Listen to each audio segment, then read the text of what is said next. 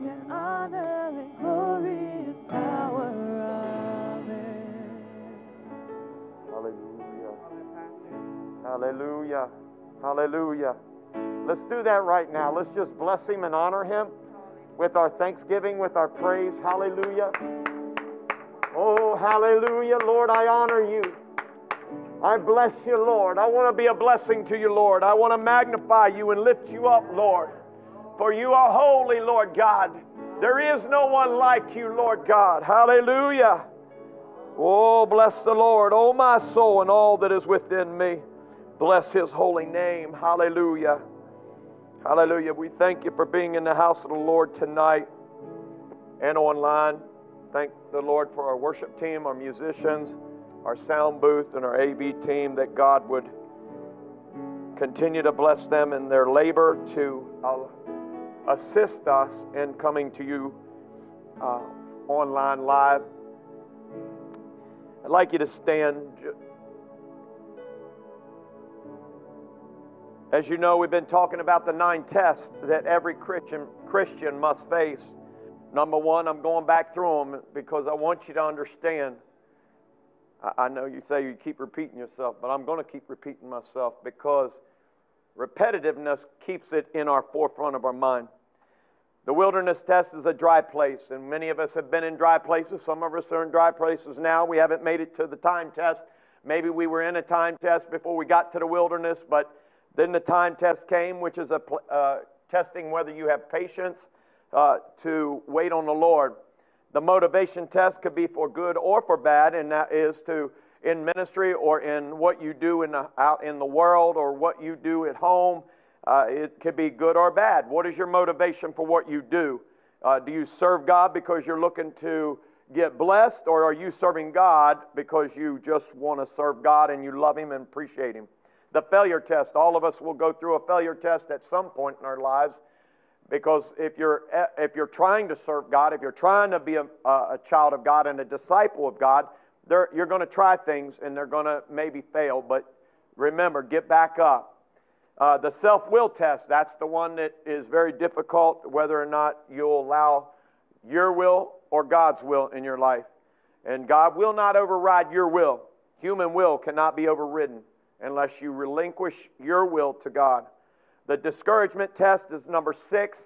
Many of us have been discouraged and went through some things. Life brings discouragement, and even in the walking with God, there's going to be discouragement that you'll be tested. Then the misunderstanding test, the frustration test, and actually I had an online saint, child of God, say, I could tell you were frustrated last Wednesday. I am frustrated with drugs. I'm frustrated with people looking for drugs because that's their way out. They're hurting. They don't know any other way to react. And when I beg to share gospel or share the Word of God with someone, it's not because that I just want to share it. It's because I know that God's Word and His Spirit can fix people. I know that. I mean, it fixed me. And that's how I know. I mean, anyway. And so tonight is the servant test.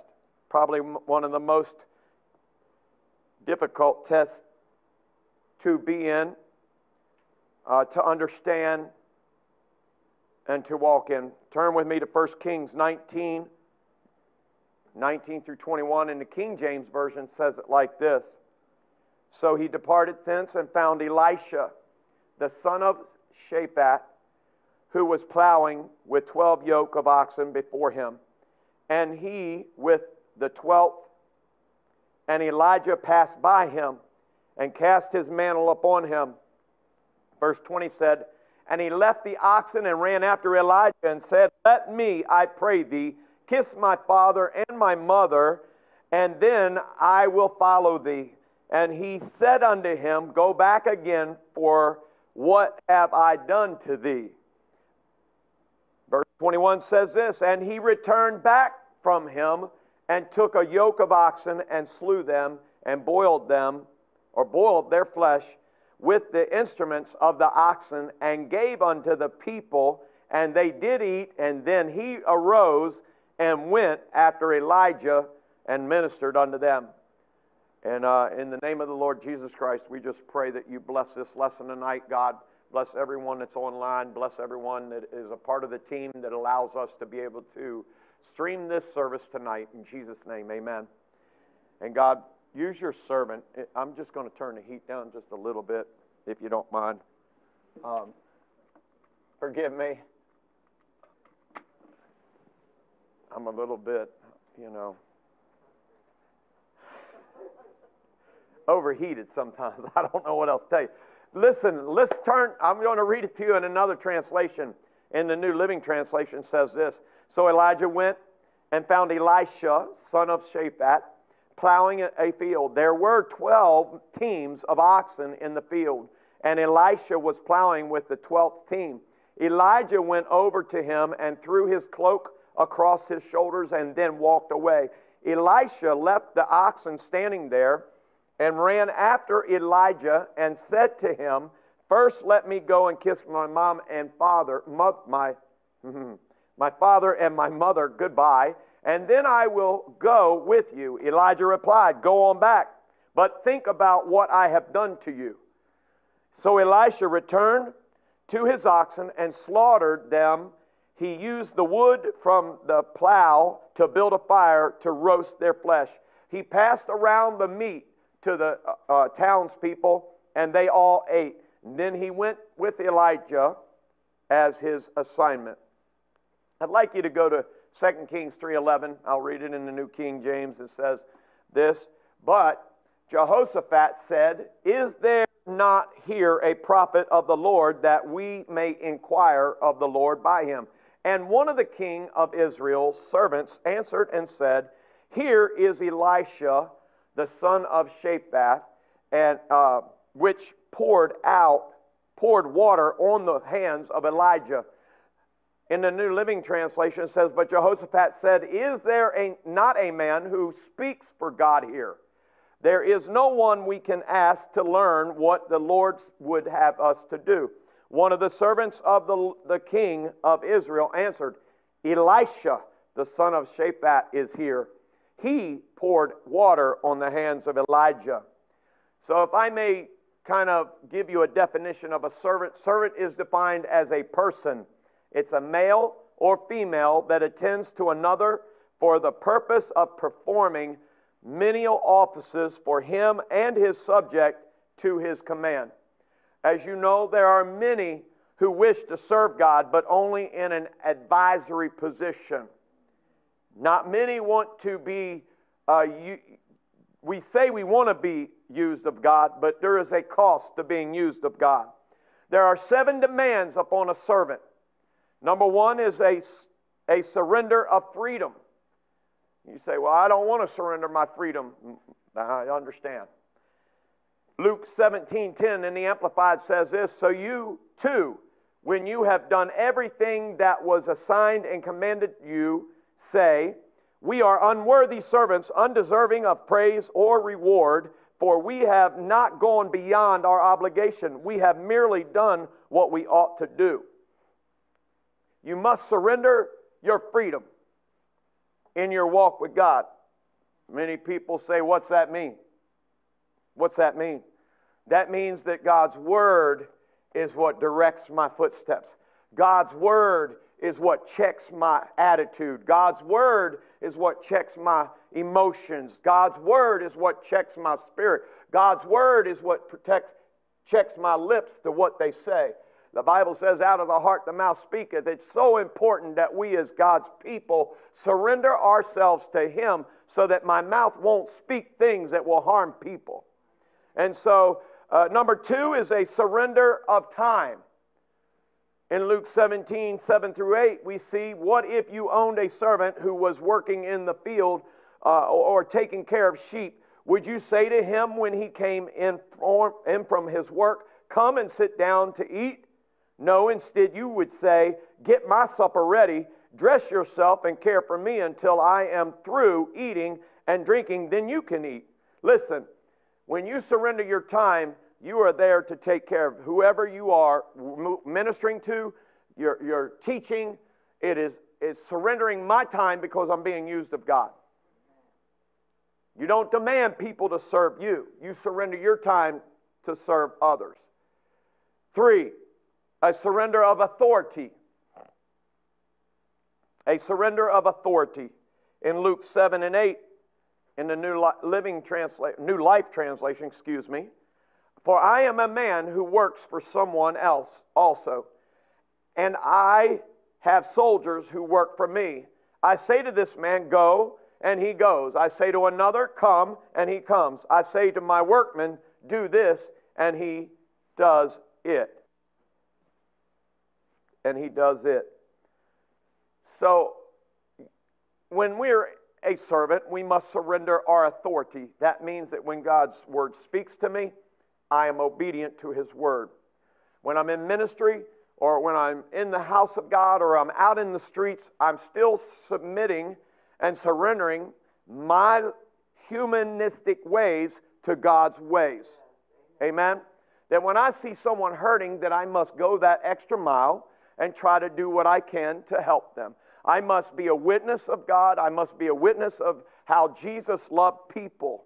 Constantly, he surrendered himself for the cross for you and I.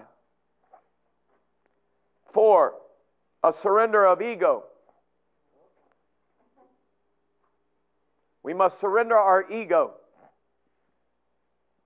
The Bible says in John 13, chapter 13, 4 through 5, we see here how he gets up from the supper. He took off his outer robe. This is Jesus. And taking a servant's towel, he tied it around his waist. Jesus washes the disciples' feet. In verse 5, then he poured water into a basin and began washing the disciples' feet and wiping them with the towel which was tied around his waist. In the Amplified, it says, so if I, the Lord, and the teacher washed your feet, you ought to wash one another's feet as well. For I gave you this as an example, so that you should do in turn as I do to you. So Jesus allowed himself to put ego aside, humble himself, and wash the disciples' feet. Why? He was teaching them that they must put ego down. And if you've ever been in a foot washing, I mentioned this, I don't know when I mentioned this, but I mentioned this once before. Foot washing has a way of humbling every man and every woman. And when there's an ought or an issue or a situation in the body, God will allow you to be the one to have to wash that person's feet. Inevitably. It will always happen. I've watched people miss foot washing because they did not want to have to submit or humble themselves and wash that brother or that sister's feet. I'd like to read it to you in the Amplified. It says this. In John 13, 14 through 15, it says this. So if the Lord and the teacher wash your feet, you ought to wash one another's feet as well. For I gave you this as an example. It is an example that we will always remember if we're children of God, because we are to not have egos. We're not to have pride. We're to put it away. 5, a surrender of preferences.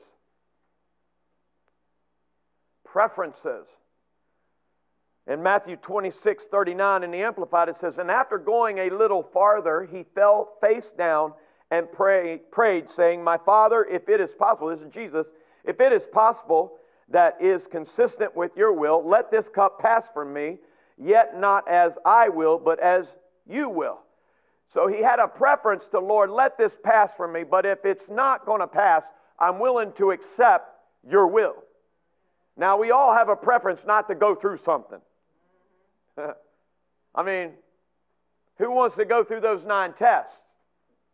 I can tell you they've not been fun. But knowing the Lord and having a relationship with the Lord, he has helped me get through these tests. So my preference would be not to go through the things that he did, and that was Jesus' thing. He's saying, I would prefer not to go through this, but if it's your will, I will. So you and I will have to surrender our preference. 6, surrender our purpose. Can't be your purpose, has to be the Lord's purpose. Mark 10:43-44 says this. King James says, but so shall it not be among you, but whosoever will be great among you shall be your minister. And whosoever of you will be the chiefest shall be servant of all. And we know that to be true, right? You can't lead until you're able to follow. They teach military, they start them out learning how to follow. And they build them up to the place where they can now be leaders or leads of the military or their squadron, their platoon. And they begin to build those men and women to where they are capable of taking those men and women through any obstacle, any situation, and any circumstance. That is the same way it is for you and I. We must have a purpose. We must surrender our purpose to be able to do what God has called us to do. 7, a surrender of resources. Not a lot of people like that, but Matthew 25:16-18 says, the one who had received the 5 talents went at once and traded with them, and he made a profit and gained 5 more. Likewise, the one who had 2 made a profit and gained 2 more. But the one who had received the 1 went and dug a hole in the ground and hid his master's money. Whether your talent is in ministry, whether your talent is in finances, you must invest it in the kingdom of God. Servanthood is inevitable if you are to be effective in the kingdom of God. There is no way that we can be effective in the kingdom of God if we're not willing to have a servant's heart. In Matthew 20:26-28, in the New Life Version, it says, it must not be that way with you, but whoever wants to be great among you, let him care for you. Number 27 says, whoever wants to be first among you, let him be your servant. Number 28 says, for the Son of Man came not to be cared for, he came to care for others. He came to give his life so that many could be bought by his blood and made free from the punishment of sin. So you and I, if I'm going to be a leader, if I'm going to be a witness unto God and a servant unto God, then I must be willing to be a servant to others. And that does, they're not always who you're trying to lead or who you're trying to work with are not always easy to lead or work with. But you have to be willing to have a servant's heart the way Jesus did. I'm going to talk to you about servitude. Servitude will come before honor. How do you know, Pastor? Well, how do you know? Well, Joseph served Potiphar before he became the lead, before he led. He served Potiphar. Joshua served Moses. Samuel serves Eli. David serves Saul. Elisha serves Elijah. And Timothy serves Paul. John Mark serves Simon Peter. So you have to be willing to serve before you get used in the kingdom of God greatly, I should say. You've got to be willing to be led. 12 attitudes of a servant. I want to try to give you those. Number 1 is a servant is teachable. I wasn't always teachable. I'm sure our bishop had many nights of restlessness and prayer trying to teach your pastor to be teachable. But in John 3,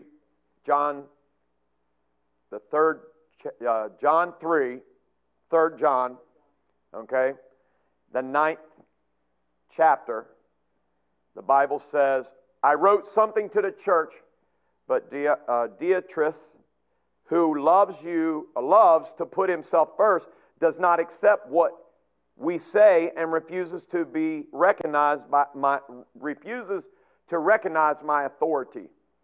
So you would have to be willing to recognize the authority that's trying to teach you to be taught. So a servant is someone that is teachable. Dietrich, and I may be mispronouncing that, but he was in lead. He wanted to be led. He wanted to be the leader of that place, and yet he was not willing to take advice and understand how to lead where he was.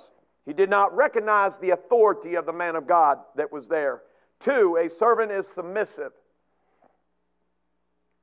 A servant is submissive. Matthew 26:39 in the New Living Translation says this: He went on a little farther and bowed his face to the ground, praying, My Father, if it is possible, let this cup. I used this already once, but listen. He said, My Father, if it is possible, let this cup of suffering be taken away from me.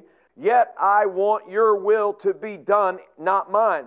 So he was willing to be submissive again, and he buried his face down and he said, Lord, God, Father, not my will, but thy will be done. I don't want to be here, but I'm willing to be submissive to you. A servant, number 3, a servant is patient. That means waiting for what God has in store, waiting for what's about to come, waiting for where God's going to elevate you in ministry, or waiting for what the blessing that's about to come. But 2 Timothy 2:24 says this: a servant owned by God must not make trouble. He must be kind to everyone. He must be able to teach. He must be willing to suffer when hurt for doing good. I wish I could impress on everybody that becomes a servant of God to not think that you're not going to get hurt being a servant of God. And it could be from someone in the church.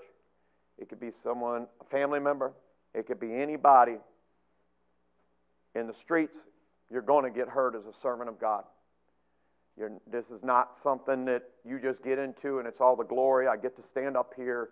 I get to lead from the front and I get to smile at you and I get all the glory and all the honor. That's not what it's about. That's not what it's about. Because it took years for the Lord to get me to where I was even worthy to even stand in a pulpit, let alone even hear the Word of God, Him speaking to me about what He was calling me to do. Number 4, a servant is diligent. A servant is diligent. Matthew 24:46 through 47 in the Living Translation, the New Living Translation says, if the master returns and finds the servant has done a good job, there will be a reward. I tell you the truth, the master will put that servant in charge of all he owns. So if you're diligent in your walk with God, if you're diligent in your reading the Word of God, if you're diligent in prayer and seeking the face of God, diligent in I'm going to say it, in attending the house of God. Okay? Nobody likes that. But the bottom line is, I must be a good steward of what God has entrusted me with. Amen? And so, Matthew 24:48 through 51 says it like this: but what if the servant is evil and thinks, my master won't be back for a while? And he begins beating the other servants, partying and getting drunk. The master will return unannounced and unexpected, and he will cut the servant to pieces and assign him a place with the hypocrites. In the place there will be weeping and gnashing of teeth. Listen, you have to be diligent. If you get slack in your ways, if you start wavering in your walk with God, and you become undiligent, this is what happens. The servant becomes out of control. The servant doesn't do the things that he needs to do. Number 5, a servant is productive. Matthew 25:29 through 30 says this: to those, and I'm reading in the NLT, to those who use well, to those who use well what they are given, even more will be given.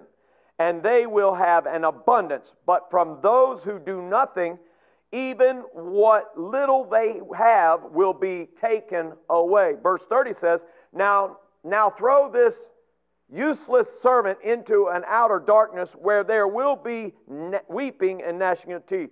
Now, we know what that outer darkness is. It was not designed for God's people, God's children. It was designed for Satan. Many a times you've heard me preach that hell is a place of gnashing of teeth, weeping, sorrow. And God did not design that for His people, being you and I, the children of God. But if we are not productive, then He will not have any use for us. Many people get lackadaisical in their latter years of serving God. And I'll stay right there. I'll just stop. Number 6, a servant is loyal. A servant is loyal. In the Common English Bible, it says this in Luke 16:13. No household servant can serve two masters. Either you will hate the one and love the other, or you will be loyal to the one and have contempt for the other. You cannot serve God and wealth. So I must be loyal to the Lord. Whatever blessings come my way financially, they belong to the Lord. Whatever blessings come to me, I don't even worship them. Because if you worship them, they become an idol. So I must be loyal to the Lord who gave me the finances, who gave me the blessings, or who gave me my spiritual walk with Him, right? Being birthed into the kingdom of God, repenting of my sins, being baptized in the lovely name of Jesus, and being filled with the Holy Spirit. I must be loyal to the one that has went to a cross and died for my sins. Many a times that gets hazed. Our eyes get hazed. And we don't really see that anymore. Money comes, we get a nice home or we get a nice car, and we just lose sight of being loyal to Jesus. And He's the one that gave it to me. He's the one I must honor for that. I must worship Him for that. Number 7, a servant has integrity. A servant must have integrity. A good servant will have integrity. I had a gentleman call me the other day. It's a minister. We were talking. I'm planning some things. And I said, but before I go any further, I've got to call your pastor and run this by your pastor. You and I are going to stop right here. I haven't really had your pastor's blessing. And so he said, okay, thank you. And one of the things he said is not much ethics and integrity in the movement. And there's something wrong with people and men and women of God. I don't care what your position is. That when you lose integrity is one of the most important things that you and I can have. It was one of the things I was taught by my father. I was taught it in sales. And now I'm teaching it because even as God being in my life, I must have integrity. Right. Amen. Galatians 1:10 says this.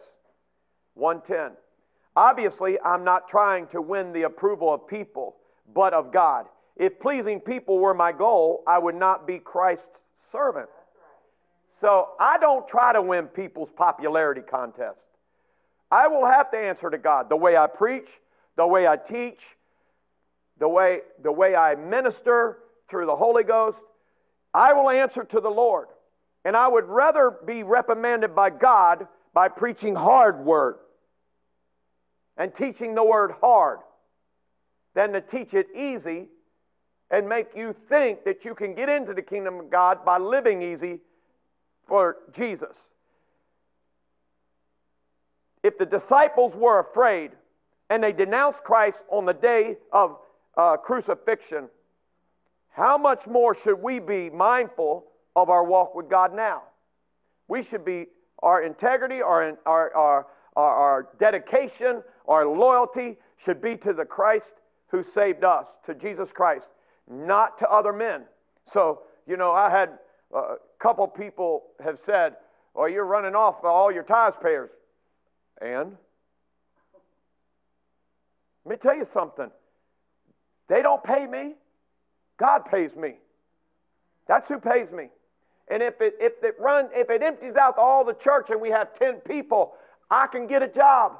Jesus is still in charge. My job is to do the calling of the Lord. If He was to tell me to preach something else, I'll preach what He tells me to preach. I'm obedient to His voice. Yeah. Amen. And I believe whoever gets in this pulpit had better have an ear for God and preach and teach what God gives them, not what they think everybody wants. 8, a servant is selfless. Acts 20:24 in the New Living Translation says this, but my life is worth nothing to me unless I use it for finishing the work assigned me by the Lord Jesus, the work of telling others the good news about the wonderful grace of God. That means you can stone me, you can throw rocks at me, you can do whatever you want, but I'm still going to preach the gospel of Jesus Christ. Here's what the Common English Bible says. But nothing, not even my life, is more important than my completing my mission.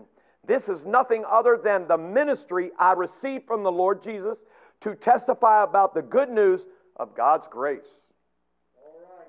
Number 9, a servant is profitable. I said this many a times from this platform. He who wins souls is wise. But 1 Corinthians 9:19 in the Amplified says, for though I am free from all men, I have made myself a slave to everyone, so that I may win more for Christ. You lay down, you might have been profitable on your job, you might be making better money than you've ever made before. Do that well, but you need to be mindful of souls. We are coming into the last day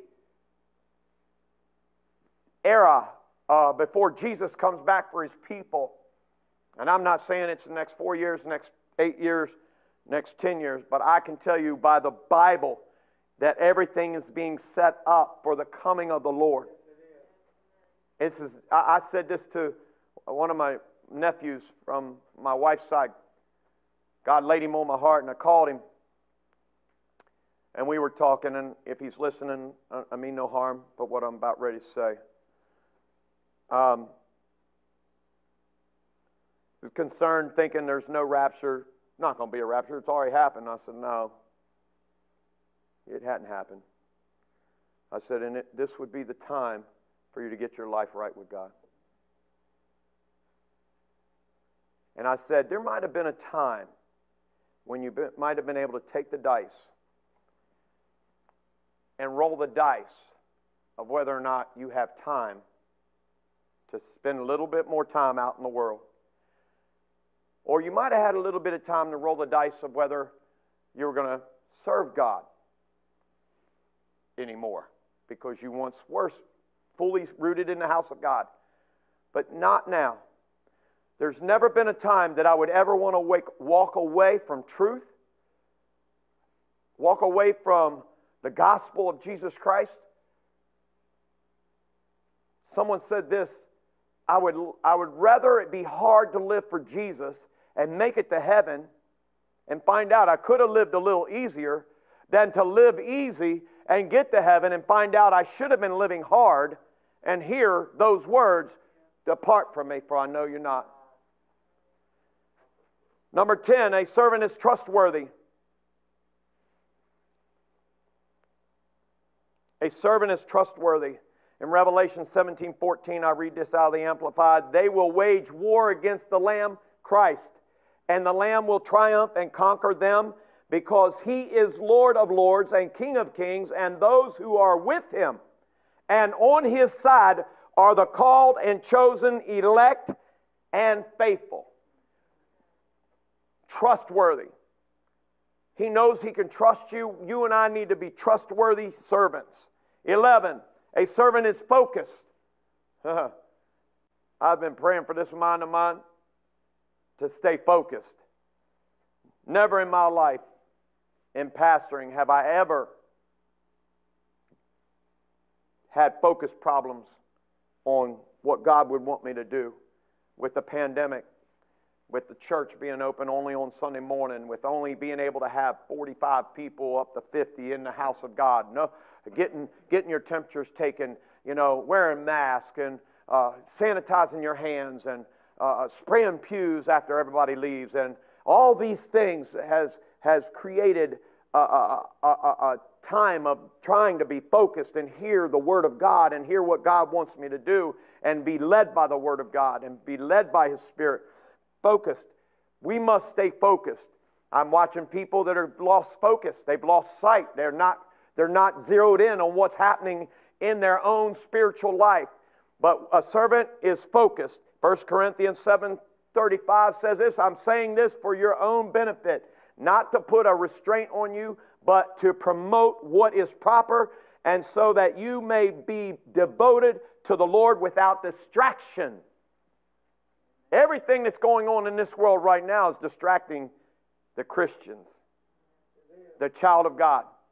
Those that call themselves children of God are so distracted that if they were to call out on the Lord, it would be, if they have experienced, let me say this, if they've experienced the Holy Ghost, because their focus has come off of Jesus and on other things in this world, if they were to call on God and they've not been in the house of God, let me tell you something. I was praying last Sunday. I feel like our church had a breakthrough. I mean, it started with Bishop when he preached that Sunday that I was not here, and we had a couple people come to the altar. It was like, and when I watched it, I said, it's starting. God's starting to move. God is starting to move. And then last Sunday, we had a larger number of people. Here's what's going to happen. Those that are coming, that are faithful and submitted to the kingdom of God and to the Lord, we're going to start to see a greater move of God. There are going to be the signs and wonders are going to begin to happen. Healings are going to take place. People that are not filled with the Holy Ghost are going to be filled with the Holy Ghost. People that need to be baptized in the name of Jesus Christ are going to be baptized. We had a baptism Sunday. We're sorry that it would not project up here and you did not get to see it. I don't know if we turned the camera on the back screen or not. But the bottom line is God is about to do something, and I want to stay focused. Number 12, a servant is prepared. I want to be prepared for what God is about to bring to the kingdom of God, to the church.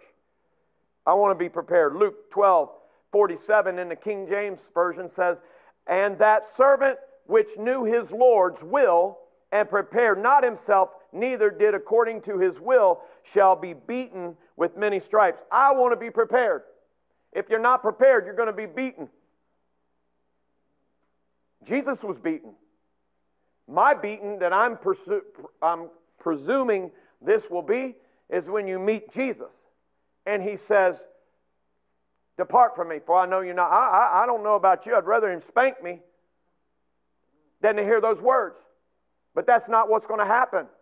Because I've not been prepared or been a good servant, then there's going to be some things that happen. There's repercussions that will happen. A servant is fervent. Romans 12:11, under God's Word translation, it says, don't be lazy in showing your devotion. Use your energy to serve the Lord. In the Amplified, it says it like this, never lagging behind in diligence, aglow in the Spirit, enthusiastically serving the Lord.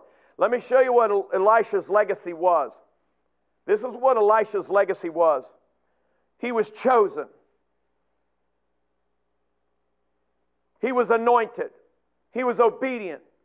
He was sacrificial, meaning he was willing to sacrifice his family, himself. And I'm not asking you to sacrifice your family.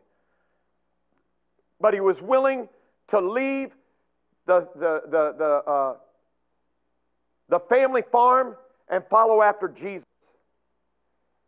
A servant, and he was patient. In 2 Kings 6:12 it says this, one of his servants said, none of us is helping him, my lord, O king, but Elisha, the prophet who is in Israel, tells the king of Israel the words that you speak in your bedroom. In God's Word translation, it says, one of his officers answered, no one, your majesty, can interpret it, but Elisha, the prophet in Israel, tells the king of Israel, everything you say, even what you say in your bedroom. 2 Kings 4:27 says this. In God's Word translation, it says, when she came to the man of God at the mountain, she took hold of his feet. Gehazi, and I'm very close to closing. Gehazi went to push her away, but the man of God said, leave her alone. She is bitter. The Lord has hidden the reason from me. He hasn't told me. In the New Living Translation, it says this, but when she came to the man of God at the mountain, she fell to the ground before him and caught hold of his feet. Gehazi began to push her away, but the man of God said, leave her alone. She is deeply troubled, but the Lord has not told me what it is that's bothering her.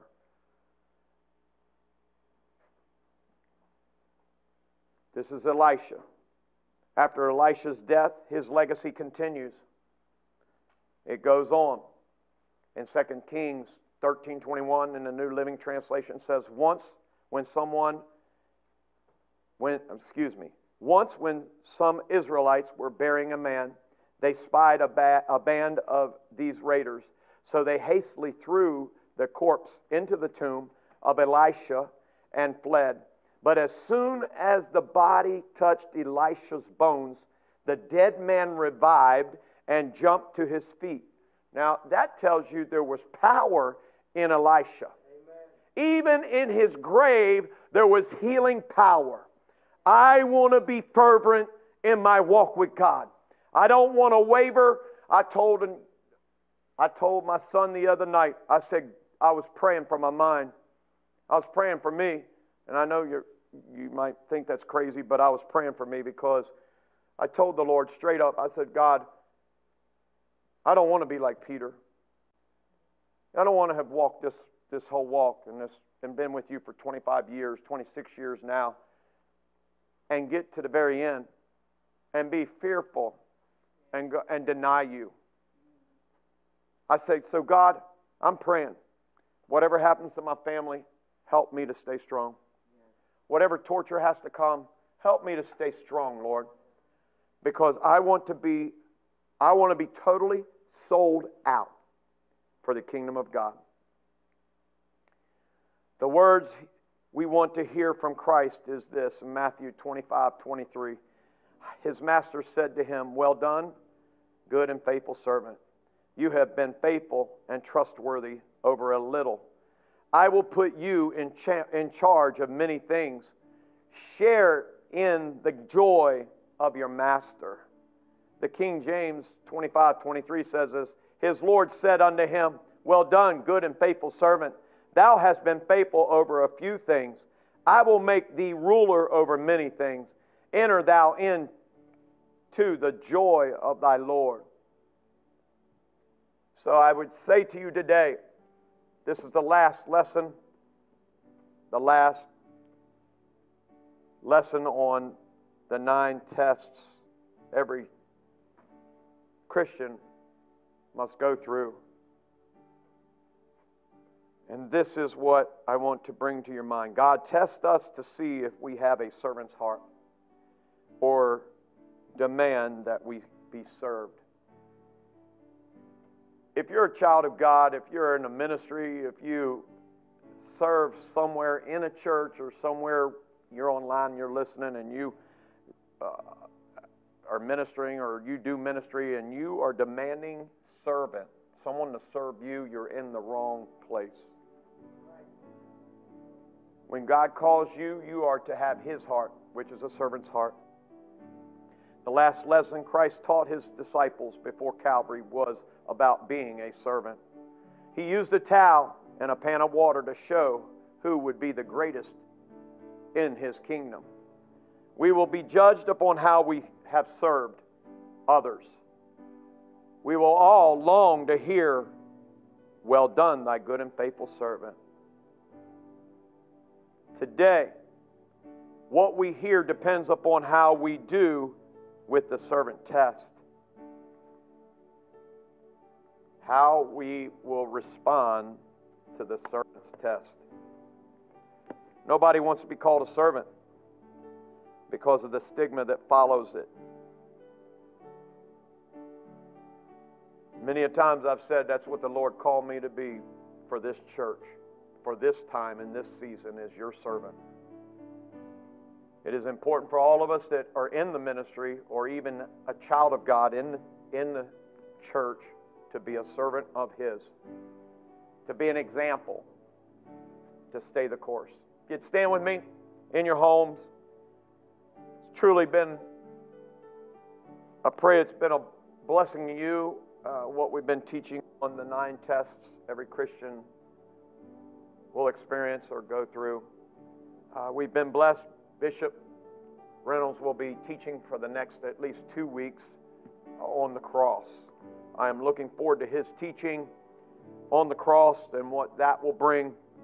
I'm looking forward to the move of God during his teaching and ministry to us. I just want you to bow your heads where you are. I feel like these tests are very difficult. I just want you to know these tests have not been easy. I'm not telling you that I have aced the test. Let me pull this off for a minute. I want you to know I have not aced these tests, every one of these tests. I've come through them. But I have not aced every test that has been brought my way. But what I will tell you is that through prayer and coming back to the Word of God and submitting myself to authority, my bishop, to the Lord Jesus Christ, and to His Word, God has brought me through it. Maybe not in the most athletic, praisable ways, you know, that our society believes in the victories, but I've come through. So what I taught is something that I've been through, and I pray that you understand that I have no ulterior motive in this, but that hopefully it'll help you in your test and bring to remembrance things that have been going on, things that have tried to distract you or destroy you that you thought were to destroy you were only to perfect us. Stay the course. Be encouraged. Serve the Lord. Loneliness is real. Depression is real. And I want you to know that Jesus loves each and every one of you very much. No matter where you are in your walk with God, whether you're even serving God today or not, Jesus loves you. He went to a cross for you and I.